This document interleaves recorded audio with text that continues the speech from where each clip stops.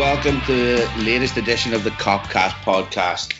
I'm your host, Neil Patterson, and joining me tonight to discuss all things Liverpool, and particularly the latest victory at Anfield over Arsenal last Saturday night. I've got an esteemed panel and a new addition to the squad, to the lineup. So joining me from Liverpool tonight is Jay Reid. How you doing, Jay? Yeah, mate, doing great. Obviously, it's nice to get my views out there to a lot more people. If they want to listen to me or not, that's up to them. But yeah, I'm your new summer signing, late in the window, even though it's shut for England. Excellent. Glad to be giving you a platform, mate. And in Berlin tonight, where I am as well, is Cengiz Kokri. How you doing, Cengiz? I'm doing good, man. Doing good. It's back to basics, back to winning. Got over the Istanbul hurdle, and now, back to the good times.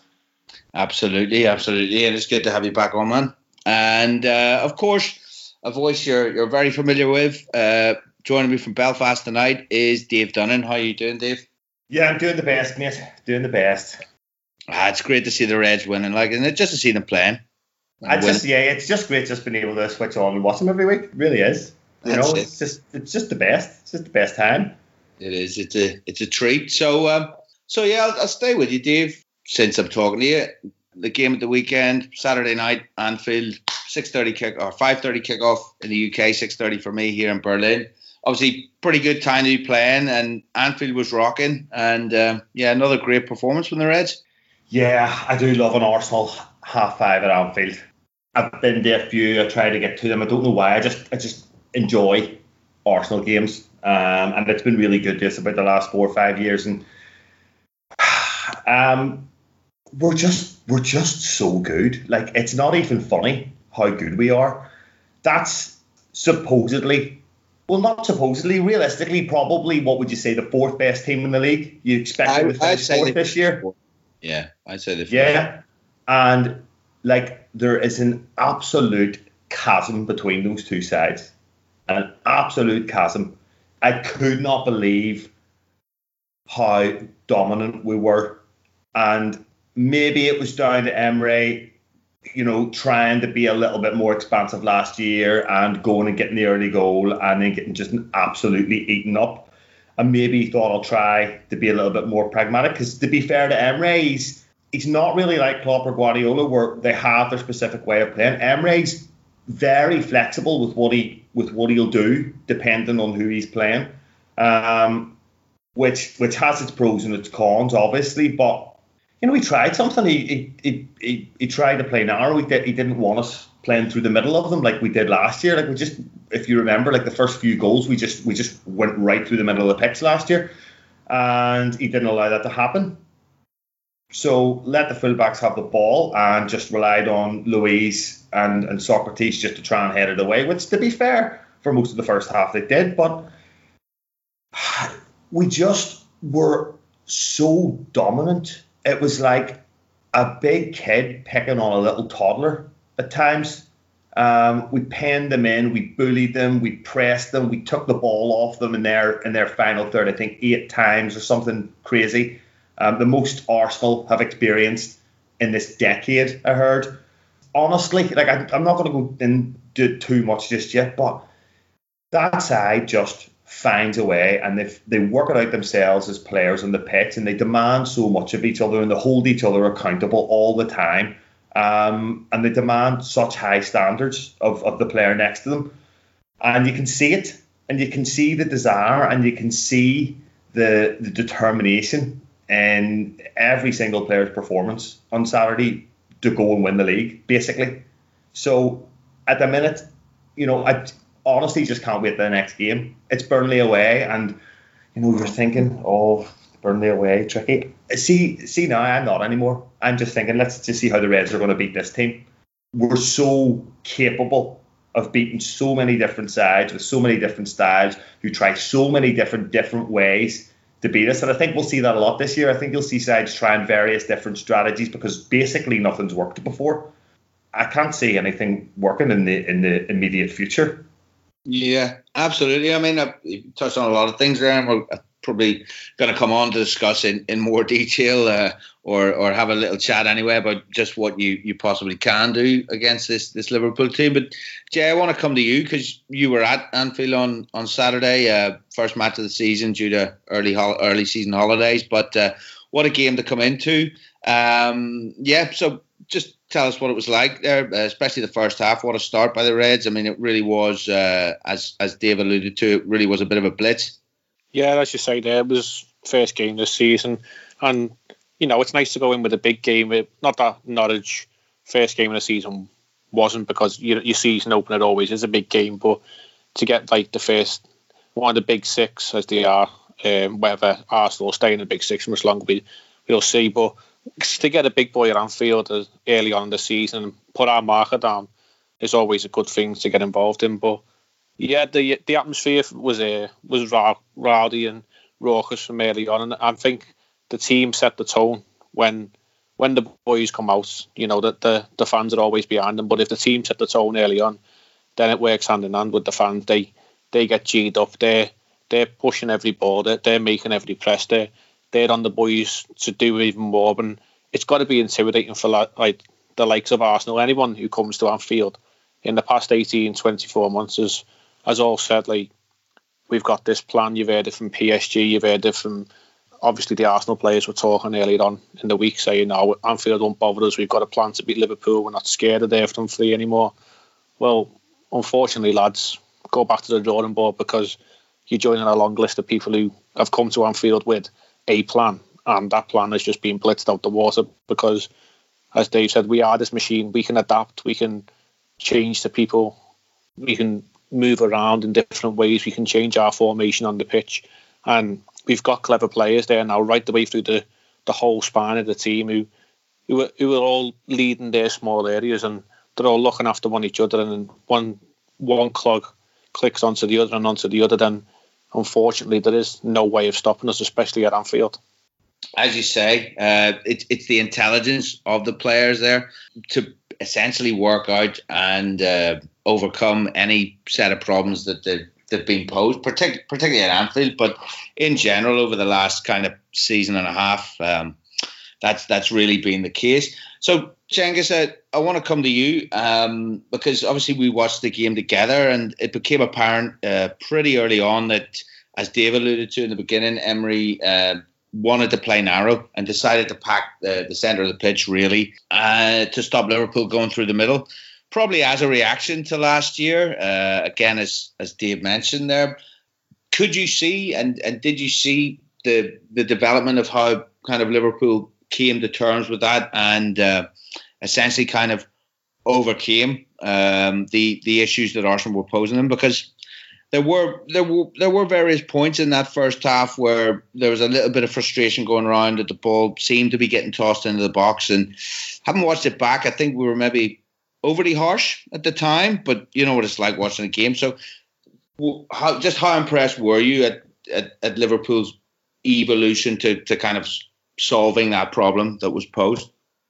I think we were brilliant in every sense. It was a bit maybe naive of Emery to think that we would try and drive through the middle, playing at Anfield at home. I mean, of course, we're gonna play in an expansive way. I think Dave mentioned previously we did hurt them by driving straight through the middle, but our fullbacks had a lot of time. We put in a lot of crosses, and it just worked in our hands this time. But the most impressive thing is that somehow, even when we're not on top of our game, for example, when we played the Super Cup against Chelsea, it was horrendous for quite a lot of period, but we ended up going to extra time and winning on penalties. So it's just, even when things don't work your way, you're able to win. That's pretty much what the winning spirit is all about. And they definitely all have it in them. And one thing I would say, we don't really have a weak link which teams can kind of exploit. They're definitely, people target Trent quite a lot on the media, saying, oh yeah, he can't defend, he's good going forward, blah blah blah. Considering that he's mostly isolated on that side, with Salah being further forward and the type of play going through Robertson a lot, and when he has to go forward, he has to come back. So I would say he's not a weak link, even though he has to work a lot. For example, Adrian I would say is the weakest link at the moment, and he won us the Super Cup. So I mean, it's kind of a nice position to have.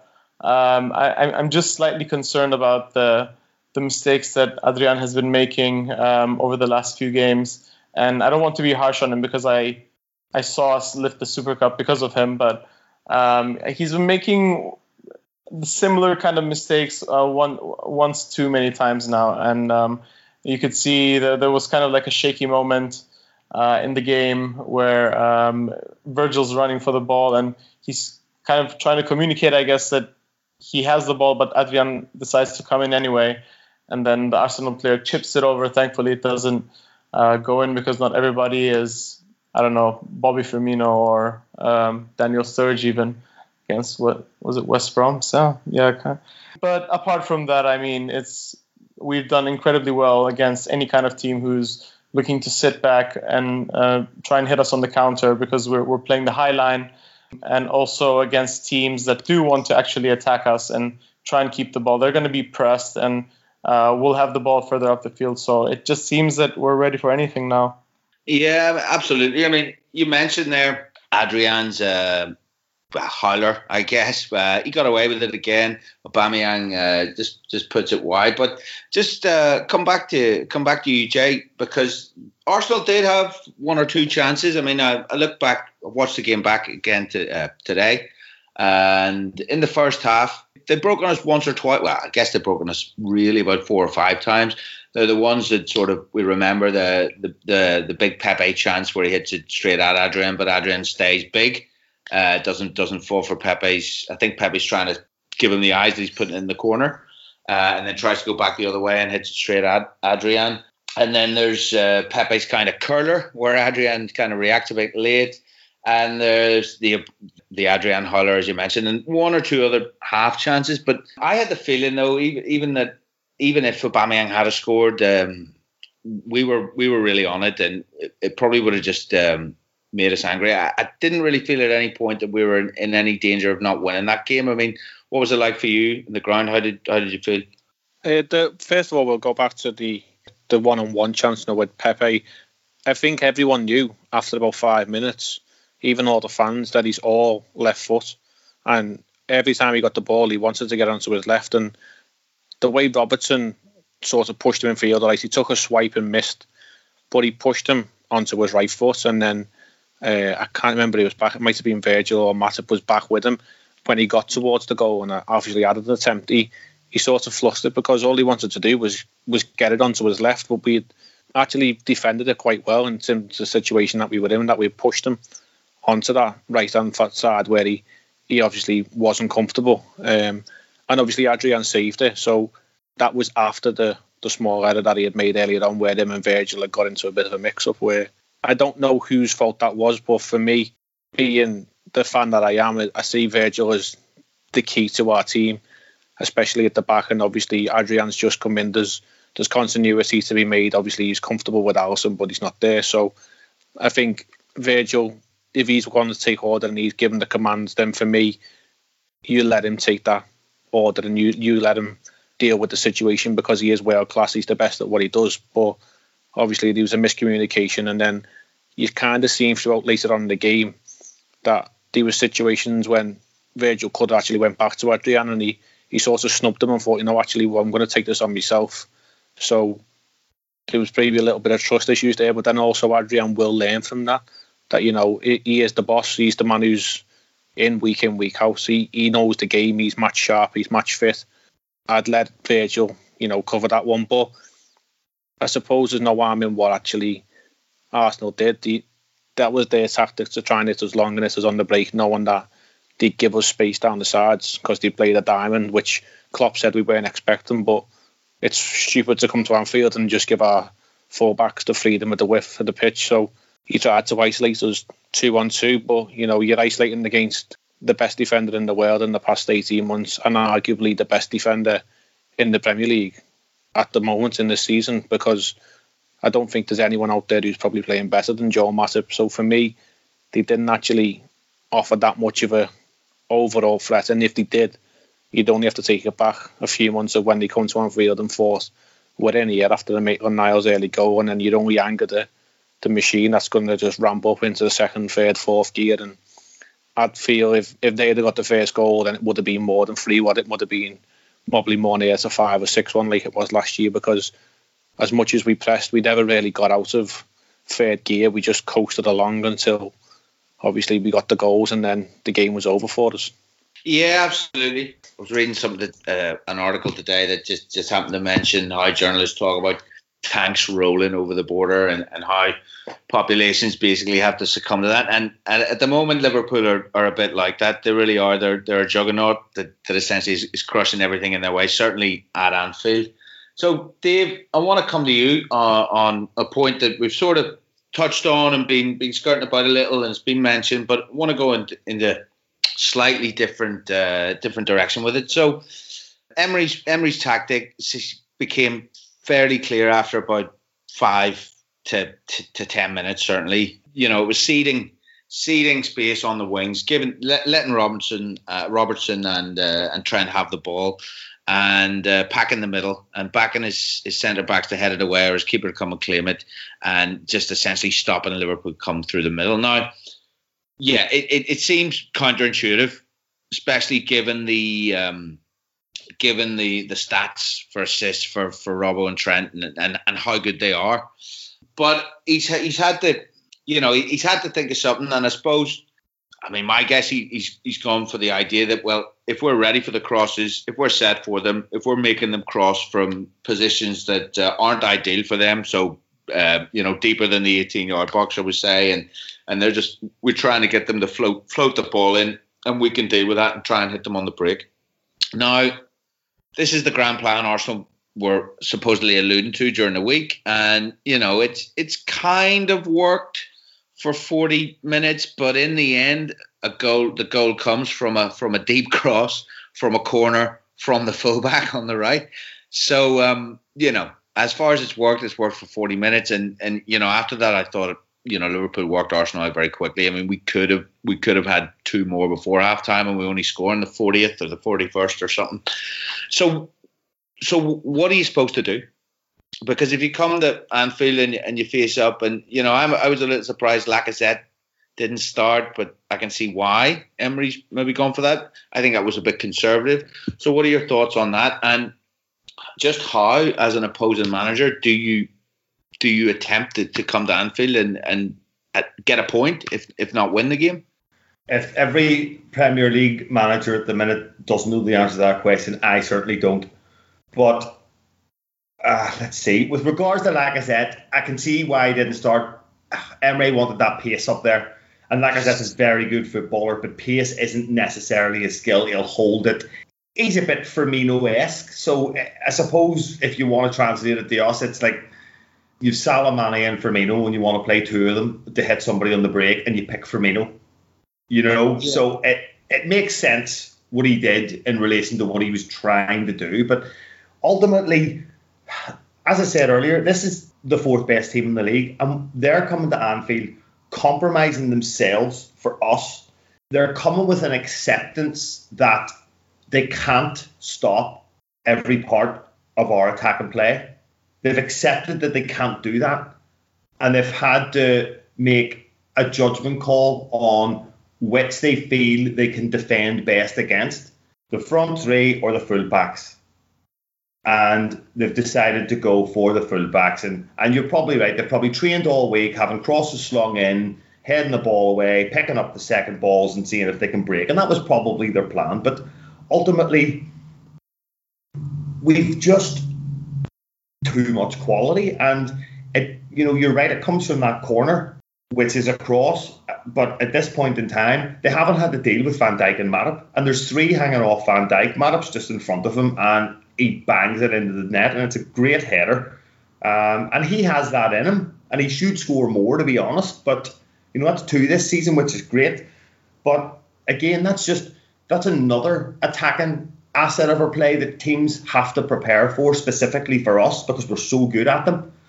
ideally a team would probably want 3 weeks clear with no other matches to prepare for a game against us. I think that's how good we are. After the second half, Ceballos struggled.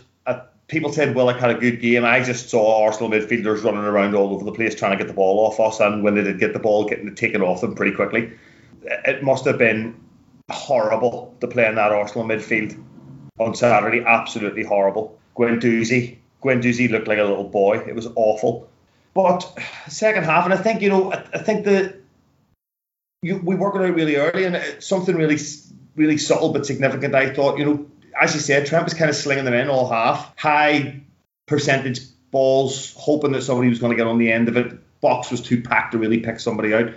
But early the second half, he drills that one into Salah's feet, or into Firmino's feet, which is popped off to Salah, and we get the penalty from it right away. And he just looked to be a bit more creative in his crossing rather than just a standard, let's whip it in with pace into that zone. I mean, I noticed that literally after we scored, the last 5 minutes of the first half, we just began to do that a bit more. Do you think, that's just a matter of like the space opening up a bit more and us then being able to work those positions? Why we changed it? No, in terms of what you were saying about floating the ball into the box a bit more. Arsenal were deeper, they were more compact at 0-0, and they were sitting deeper. And I just think that maybe, because you could see Arsenal's faces across them whenever the ball hits the back of the net from Matip's header. They drop. The body language is like, oh fuck, it's happened. Not we can come back from this, but it's like shit. This is it. So and obviously in the second half, we weren't putting the ball in the box in the same way, but Arsenal's shape was being pulled and stretched, and they were already behind you. Do you think that also had something to do with it, or do you think it was very much get them in at half time and kind of point out what we should have been doing? I think probably when we started doing what we should have been doing, that started to stretch them a little bit more, and I think that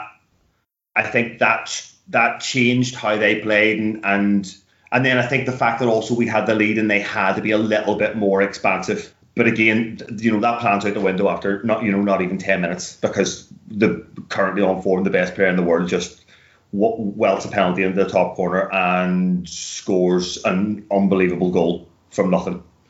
We stretch them. They're having to deal with something that they haven't had to deal with for the whole first half, which they did pretty well, and we worked it out. And sometimes we do it in the pitch, sometimes at halftime. And we've seen this theme now after halftime. Something changes, something happens. Every game so far, every game we've seen this season, we come out, start a second half, and we're just better. So probably that has a lot to do with it.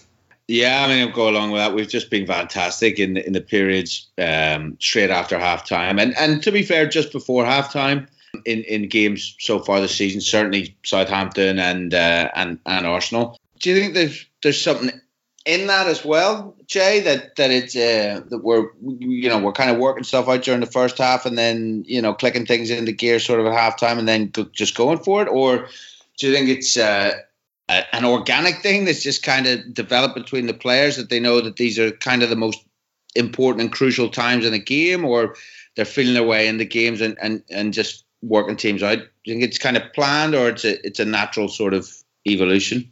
I think it's probably a blend of both, to be honest. The way we've started the season in terms of it's been early on, and we had a few players, mainly the front three, who were away on international duty. I think actually it's probably planned by Klopp and his team to actually get us through the first 4 league fixtures, and obviously a couple of the other fixtures as well, just to make sure we get through and just do enough. And luckily enough, between our last 2 fixtures and the one coming up against Burnley, we've had time on the training pitch to actually get lads down and sort them out, let them have the rest that they need, and let them get tactically up to speed with what we're doing. So I think actually it's probably more of a plan by the team to maybe go for the game for 45 minutes and blitz them and get our couple of goals in the league, because we know we can sit on what we've got, and no one has scored 2 against us for a long while, apart from obviously the Chelsea game was a bit of a gimme win, the penalty in the Super Cup. But other than that, not many teams actually managed to get a couple of goals against us. So I think we know we're that strong at the back that we can nab a few and then we can sit on what we've got. But over the last few weeks, you've started to see we put a good 45 in against City, and then against Norwich we had spells, but to be fair to Norwich, they come and give us a good game. And then against Southampton we were a bit patchy, but we'd done what we had to do in the time and we had. And then against Arsenal, I think you could probably say we had a good 60-65 minutes where we were on top of the majority. And then when it got to the point of when Milner come on around about that point, 65-70 minutes, it was basically Klopp saying, right, the job's done now, let's solidify and let's hold what we've got here, because we know even if they come again, we've still got the firepower up top. But at that point we were 3-0 up and the game was easily coasting to an end. So I think it's clever management by Klopp and his team, but I think it's also leading us into a season slowly. We didn't want to go gung-ho because you can't push these players. Obviously, we've seen the unfortunate case with Alisson getting the injury that he did, but we don't want to push the lads too much, because when you do strip away from our first 11, then it does kind of look a little bit bare. So we've got to use a lot of game management with them and make sure that we're not pushing them too far. And the international break coming up isn't ideal in terms of the time, and that we're just starting to get most of them. But if we actually use some tactical injuries, which, you know, Fergie's done in the past, it's been mentioned in the media by a couple of people that Mane's not going to travel to Senegal. That was an agreement between club and country that he's not going to go there because they got to the final and it's a friendly that they're playing. But you got the likes of Fabinho, who are going to be travelling across to Brazil, and then Egypt, obviously, you're calling up Salah.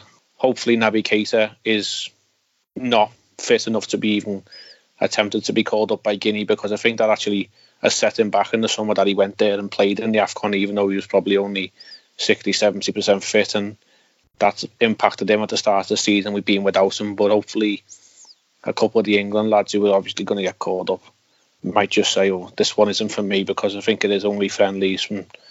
I switch off from internationals. That's my time away from football, because being a Scouser, then England doesn't really matter to us. So that's probably a 10-day period when I'll switch off, but all I'll do is monitor on Twitter who's fit and who's playing for the countries and making sure that they're coming back in one piece. Yeah, I mean, that's always a worry, and particularly with England in the past anyway. Liverpool have not had much luck with players coming back fit. Tend to agree with you. I think the Guinea playing for Guinea in the AFCON has set Naby Keita's recovery back, and you know, I think there was a bit of that last year as well when they rushed him back for a qualifier or something when he wasn't probably fit, and he was playing on terrible pitches and so on. So he's never really been able to get in a rhythm for Liverpool, because there's been one niggly injury after the next. Yeah, another player you mentioned there, Jay, and I just want to come to Cengiz on this, because it was Fabinho, and it's part of this question now about the midfield, which is beginning to take shape. I think the first choice midfield, obviously the midfield area, Cengiz, is about the only area of the pitch where there's any real debate about the best starting three. I just think that performance at the weekend, Fabinho, Wijnaldum and Henderson, I think they all played exceptionally well. I think, and I think we're starting to see that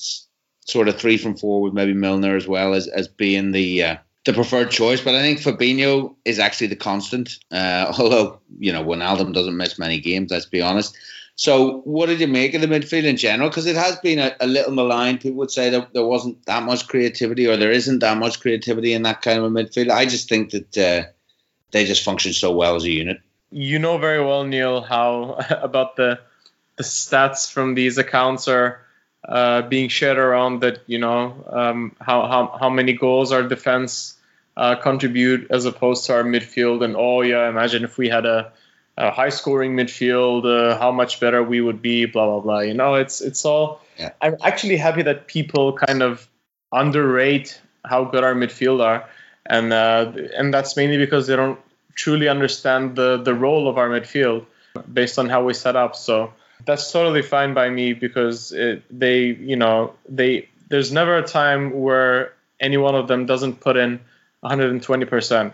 I mean, you look at Gini Wijnaldum, a few moments in the game with my favorite one was when he pressed the ball to get it from Guendouzi and just goes to the byline and just nutmegs another player. I mean, it's amazing how we can retain the ball in midfield. The midfield energy is incredibly high. You have absolutely no time on the ball as an opposition player. So you're just best off doing very accurate 1-2s to try and beat that press and get past the midfield if you're going to. But they really make you work hard to get toppled over. And I think they're the main reason why we have such a good defense. I mean, of course, our whole back line they're all individually really good players. They always also put in 9 out of 10 performances game in, game out. But when you have that midfield that's not too adventurous, but at the same time is not just the dull midfield, you see Fabinho, getting the ball quite deep and just playing that ball into Salah. The reason why he probably did that was because he saw that David Luiz was quite close to him and that there was a chance that he might react in the same way and maybe get a red card. So, you never know what he was thinking, but the ball was played perfectly, and David Luiz obviously didn't want to foul Mo Salah, and the inevitable happened there. I mean, our midfield is just the whole engine of the team, and when Roberto Firmino drops back with all his defensive duties, and if you look at Bobby's heat maps after every game, he's absolutely all over the pitch, and he spends a lot of time in the center, closer to midfield than the 18-yard box. So we also have an additional midfielder there who can just attract center backs to the midfield, as close to the midfield, and then just play the ball out wide. So it's just amazing how not only do we have our robust midfield three, but you also have Bobby dropping back in. So it's going to be troublesome for any team to try and play through the middle against us. Yeah, absolutely. I mean, Dave, I want to come to you on the midfield. Cengiz mentioned Gini Wijnaldum there and his favorite moment. I thought my favorite Gini moment at the weekend was the Pepe one where he tracks back with Pepe and holds him off, and then in the end he taunts him and then boots it over his head. I thought that was class. But there were a few sort of party pieces in the game, and I just wanted Dave. There was obviously the Bobby Firmino flick and a couple of others. So, what were your standout moments from the game? Who were your standout players, and what were your standout kind of little moments or little tricks? They all look like they're really enjoying themselves, don't they? They just look like they're having the best time. They look like they wouldn't want to be anywhere else than where they are now, and I think that's really significant. Standout moments, honestly, that people give David Luiz loads and loads of stick for the Salah goal, the second one, obviously, and if you watch that, the two touches Salah takes on the halfway line are absolutely unbelievable. He feigns to go inside, takes a first touch, which is absolutely brilliant, but it's how quickly then he takes a second touch after that and he's gone. He's absolutely gone. And then he speeds past Monreal, and the finish is a finish of 2 seasons ago. That was what I saw. I saw a player at the level we saw not last year, but the year before with that. And I think his performances, we saw against City where he didn't score, but he was unbelievable against City. And Salah, for me right now, is probably the best player in the world on form. Messi's not playing. Ronaldo's not the player that he was. And if you're looking around, there's lots of good players, but, you can look at City if you like, maybe Sterling, but Salah's consistency has been unreal the last few years, but I think he's found that real sweet spot that he had when he first joined. Certainly the second half of his first season. So for me, his performance was really stand out. We know he likes playing against Arsenal, but people have talked loads about Mane, and I rate Mane as highly as anybody. I think he is also world class, and he's right up there. But Salah at the moment is threatening to reach levels that aren't a kick in the ass off Messi and Ronaldo levels. And to me, that was what was really significant. The midfield were great. You know what I think about the midfield? They facilitate the fullbacks more so than anything else. Allow them to have that space and that license to go forward, and they'll join in when they can. Look, it's just, I think I watched that game, and at no point from 3 or 4 minutes, and at no point did I ever think that we weren't going to win it. And I wasn't getting frustrated at any stage, regardless of how many aimless crosses were thrown in, regardless that it was 40 minutes and we still hadn't scored, and we normally are 3-0 up by this point against that lot. But at no point I just sat back with a stupid shit-eating grin on my face, just having the best time ever watching this team. And I think there's too much shit being talked about what we're going to do when Klopp leaves, which is 3 years away, who we should have signed in the summer, what we're going to do if somebody gets an ACL injury, and all this bollocks. We actually need to take a step back and appreciate that it's the best Liverpool team that I've ever seen, ever. And let me tell you, it's by a fucking country mile too. It's not close. I was a bit young for 87, but you know, since early 90s, this is by a fucking long way the best team I've ever seen. And I think we might actually see them step it up a level this year. So that's, for me, my standout moment. Yeah, I can't disagree with a word you've said there. I mean, certainly since the early 90s, it's easily the best team. We've had other good teams, but none of them are a patch on this. And Jay, let's just talk about Salah for a moment, and then I'll ask you for your kind of standout moments and performances and so on. But Dave mentions there that he saw Mo Salah from the season before last in that finish, in that goal. And, you know, we've seen him take a couple of penalties now as well. And he seems to have been practicing, let's put it like that. His technique has massively improved. What do you see? Do you think Salah can go on? Because there's a lot of talk, obviously, last season. He still shares the golden boot, but he bangs in, 10 fewer in the league, maybe 12 fewer. Do you think he can hit the heights again and go back up to that? And last season was more the outlier, or what do you see for him? I don't see any reason why he can't. He's freakishly good. I mean, that goal on the weekend, it reminded me of a Torres finish when we had Torres in his early days, when he was, especially against Chelsea, he used to roast their defence. He'd get the ball, he'd shifted and he was gone, and you weren't catching him, and he was away, and the finish into the corner was so calm. And as Dave said, it is the Salah that we were used to from a couple of years ago. I think last year, and when he got to level with Mane, roughly, he started to snatch at a few chances, and he could have had a lot more. But I think this year, obviously the African Cup of Nations didn't go for him, but he's got nothing really coming up this summer next summer, as far as I know. So he's literally got the whole season for Liverpool to focus. They've got a trophy under the belt, so they've got to be flying. And when he plays and he's in that mood, there is nobody who can defend him.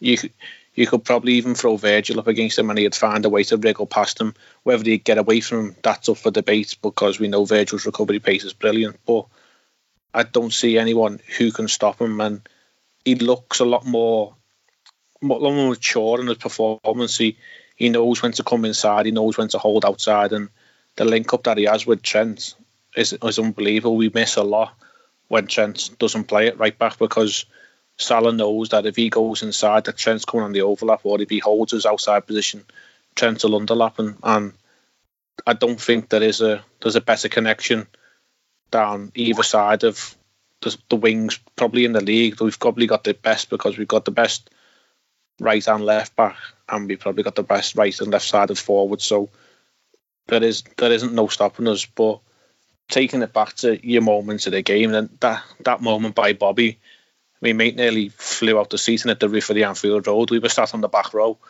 and he jumped up and screamed like before he'd even hit the volley. It was like an instant reaction, and I was just sat there in shock, thinking, this guy's playing FIFA or something in his head, and everyone else is just at his base. He plays his own game, and we've heard the quotes that if you watch Bobby, you see the whole game, but he literally just does what he wants, and he was nutmegging people.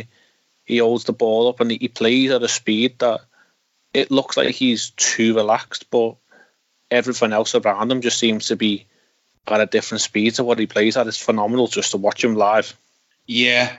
Unfortunately, I haven't had that privilege yet, but I'm gonna have to sort that out as soon as possible. But Cengiz, come back to you on Bobby.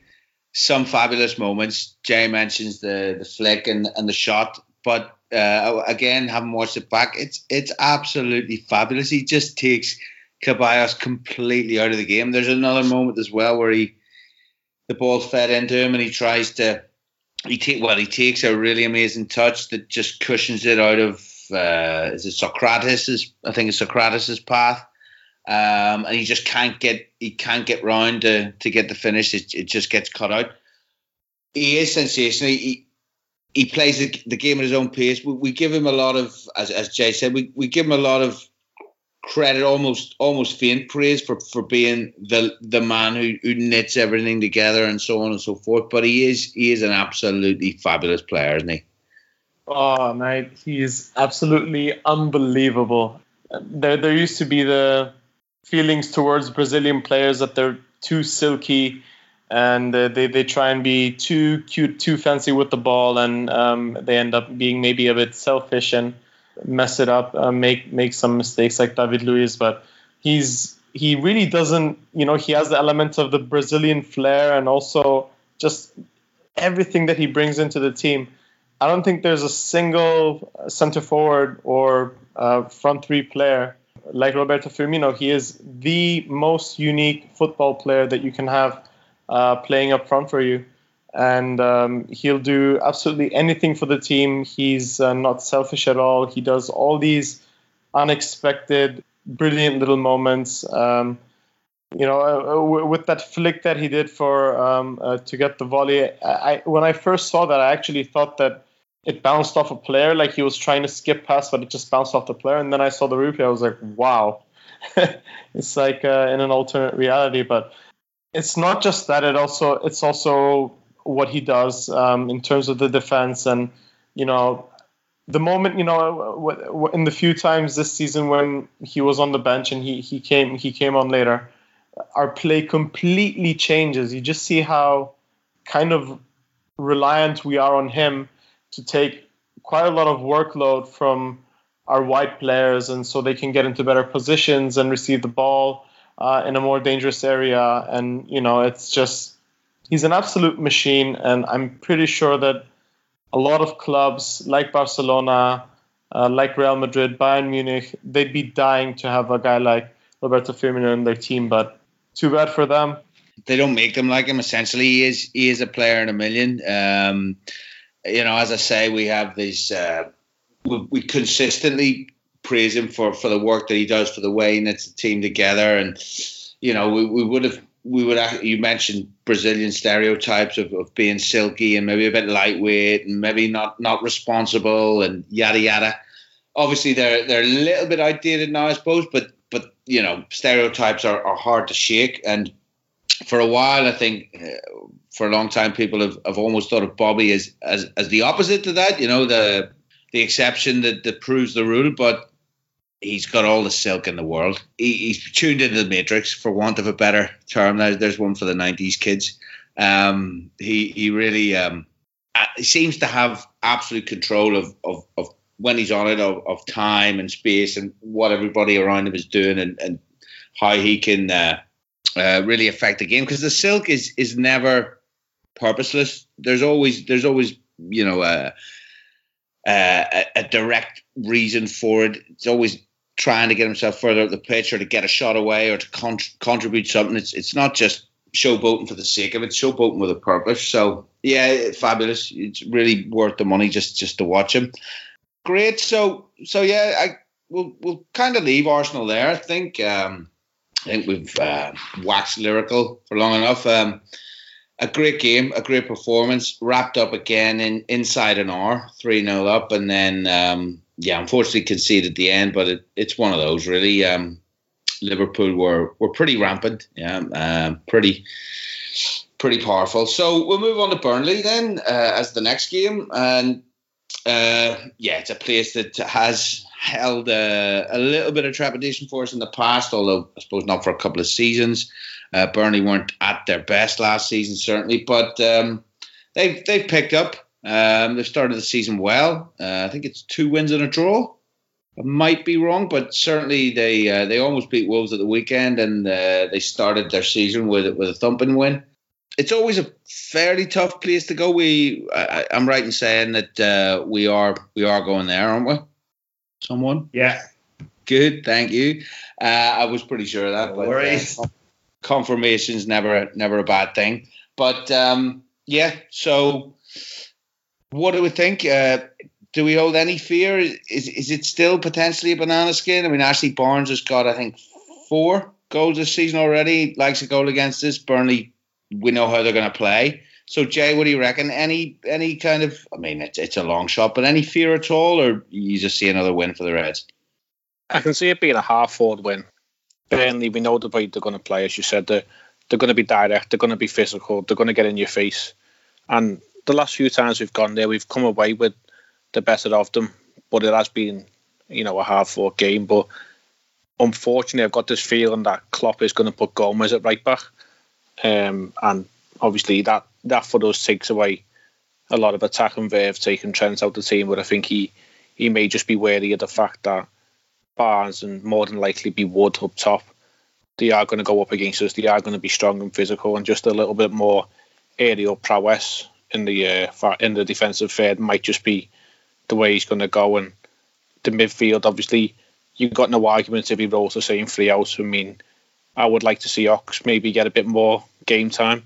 He come on at the weekend, but he was sort of on the periphery, and the game was dead at that point. But it would be nice to see him get a bit more game time, because he did look a lot sharper against Southampton. But I think we'll have too much for them. Again, I can't probably see us keeping a clean sheet, because you're just not filled with that air of confidence with Adrian than you are with Alisson. But I'd say probably we'll come away with a 2-1 victory, which, no one would complain going into the first international break with a cup in your trophy cabinet and 4 wins out of 4 in the league, sitting top.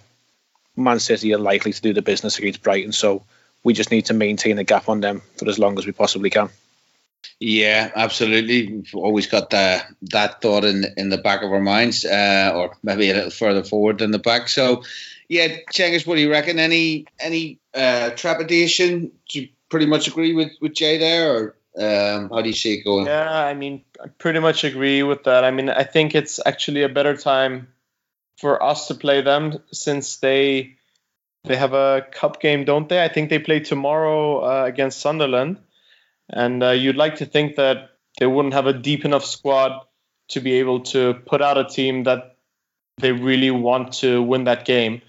So I think it's going to be a tougher ask of them to play certain members of the first team squad, have them full of energy against a very rampant, a very aggressive Liverpool team that's going to go there wanting nothing but 3 points. So it's definitely going to be tough for them, and I think it might be a bit more easier this time round than it has been previously, since as Jay mentioned, we've already got 1 trophy in the cabinet this season, and the players are, you can, especially against Arsenal, you saw how incredibly confident they are.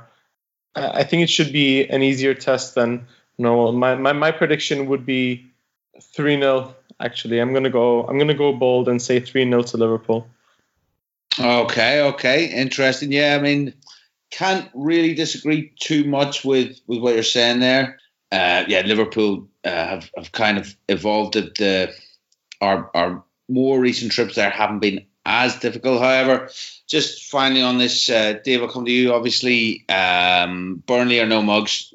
They have a particular way of playing, and I think they're going to put a lot of pressure on Adrian, or try to attempt to anyway.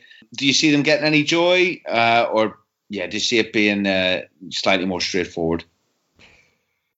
It's a hard one. I just think it'll be a slog. It'll be a different game from Southampton, but similar, if you know what I mean. They'll not try and do what Southampton did to us, but as far as I'm concerned, sitting watching it, it'll be a similar experience. Agree with Jay. He'll probably go Gomez right back. He likes the extra height in there against physical teams like that.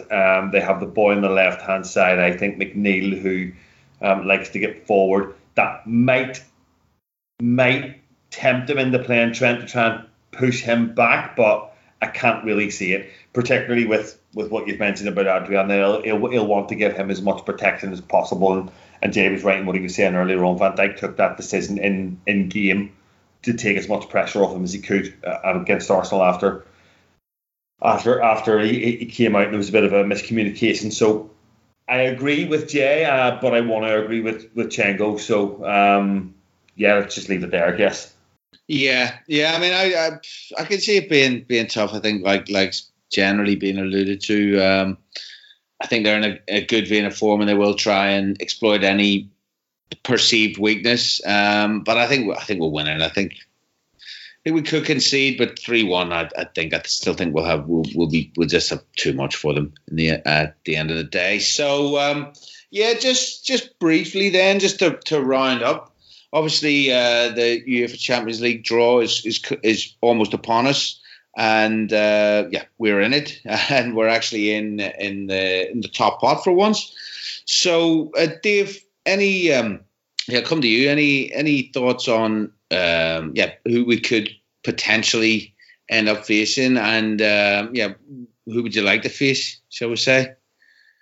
Okay, so. If you want, I'll do it by pot, and you can tell me who you would prefer.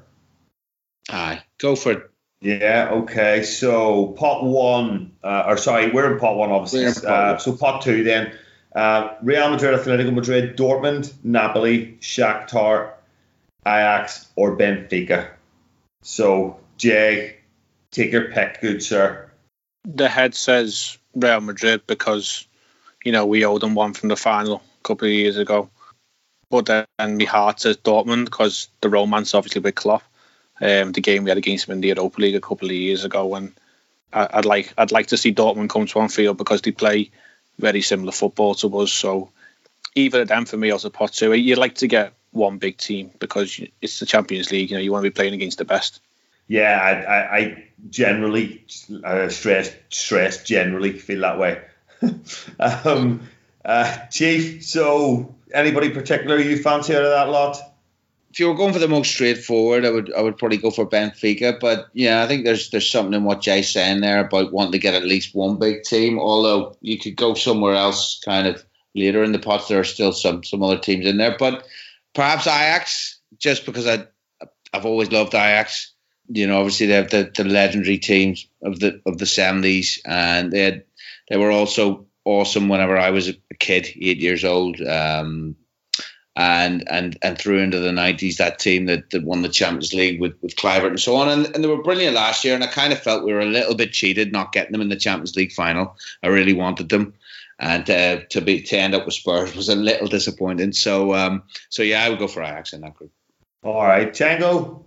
I'm also gonna go for Real Madrid because it was quite painful what happened 2 years ago in the final. Well, last year rather. But that was the exact moment where the team sort of matured, if you like. We came out the following season and we just almost blew everything in our path. We were 1 point away from the league and obviously won the Champions League. So I think now is the time to hurt Real Madrid because we do owe one to them, and I think we could possibly do a job on them 2 times in both games if we go in the same group. So I'm gonna go for Real Madrid. All right, cool. All right, pot 3 then, Jay. We've got Lyon, Bayer Leverkusen, Salzburg, Olympiacos, Club Brugge, Valencia, Inter, or Dynamo Zagreb. Now, I stress that these are still a few fixtures, but these are the likely. Yeah, I think Zagreb have qualified tonight, or very close to qualifying. For me, I wouldn't mind Club Brugge or Salzburg. You don't want to be going too far in Europe in terms of travel distance. And if you can avoid the likes of Inter Milan and Valencia, because they are potential banana skins, then yeah, they'd probably ask for one of those closer European cities just to travel to, somewhere that we haven't really been either for a while. Yeah, do you know what? I agree with that, and that's my overriding feeling coming into the draw is I want shit teams that are really close. That's it. The Man City draw or the United draw of years ago, where they get absolutely bollock draws and they're through after 4 games. Yeah, exactly, like Brøndby and Maribor in the same group somehow. Yeah, I just want that. I want focus on the league where we can get it. Chief, anybody out? Anybody in there? Yeah, I would agree with Jay. Club Brugge, perfect. They're not very good. They're very close, and we can stick loads past Mignolet. Of course, brilliant. Love it. Absolutely love it. Django, you've got to say Bruges now, don't you? Yeah, I mean, obviously that was also one of my choices because I've also, I mean, not just because of perhaps putting a few past Mignolet, but I've been to Belgium before, didn't spend too much time I haven't been to Bruges, just been to Brussels shortly and to Antwerp, but it seems kind of like a reasonable place, especially the travel from here and from Germany is quite convenient, and I wouldn't mind Bruges either, but Dinamo Zagreb can't be too bad as well, I guess. Doesn't really matter. Pot 3, pot 4. I think is Galatasaray in pot 4. Yeah, pot 4. So we've Lokomotiv Moscow, Young Boys, Genk, Galatasaray, Leipzig, Slavia Prague, Atalanta, and Lille. Oh man, I'll tell you this. So pot 4, it's really easy. It would be possible for me to find tickets to go to that game. So I'm kind of saying I hope we get them, but that would mean that I would have to maybe sitting amongst Galatasaray fans, and I've done that before, watching in Beşiktaş Stadium, sitting amongst their fans. It was not the most pleasant match day experience. Let's put it that way. I'd just stay away from that if I were you, mate. So I think it would be probably the most banana skin fixture in that group. It would be resembling the Red Star atmosphere, maybe even worse. So that's definitely one that I would want to avoid, actually. Yeah, I can agree with that. Jay, anybody you particularly fancy there? I'd take any of the teams really, apart from Leipzig and Galatasaray. Obviously, Nagelsmann's at Leipzig now. He's obviously got a high reputation. He's an up-and-coming quality coach, and you don't want to go to Galatasaray. And probably one other to avoid is Moscow, because you could end up with a dirty draw out there in terms of late November. You don't want to be travelling halfway across Europe to Moscow in freezing temperatures. So Lille on a fucking plastic pitch or something. Give us Lille or Genk or someone nice and close, so we can take an army over the channel. Then I mean, obviously they only have small grounds, but we travel in large numbers. And again, at Genk and Lille, even at Atalanta, there's a couple of places that we've not really been before. So it's nice to get the Reds out there and see new places and let us know, the kings of Europe are in town. Absolutely. Prague's always a good night out too. So oh yeah, it is. Couldn't be disappointed with that either. Chief? You could go for a few. I mean, obviously it's been mentioned. You wouldn't want Russia. You wouldn't want Moscow. Just for the distance, really. And I'd actually quite like Leipzig because it's close to Berlin. So might have a chance of getting down.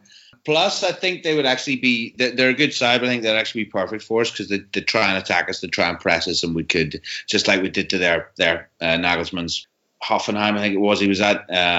We could do a similar job on Leipzig. So that would actually be mine. I don't really fancy. Yeah, I wouldn't really fancy it going to Slavia Prague or something, just because they're pretty fucking good. Like, I mean, when they only play in the Czech Republic and whatever, but they're rampant in their league, and they have been for a couple of seasons. Prague is a good night out, but Leipzig just for the distance and the prospect of it being a barnstorming game, the Reds would win. Okay, cool. Thanks, guys. I think Johnny and Dave are going to do something on Thursday, the reaction to the draw. So we'll wait with bated breath. Absolutely, yeah. So as as Dave said there, John Henderson and Dave Carron will be with you later in the week to discuss, to give their reaction to the Champions League draw and discuss the outcome of it. So stay tuned for that, or keep an eye out for it.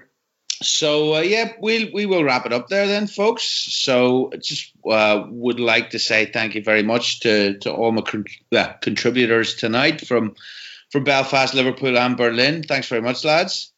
And just also thank you very much for listening. If you have stuck with us, hope we haven't gone on too long for you. So I've been your host, Neil Patterson, and up the rampant Reds.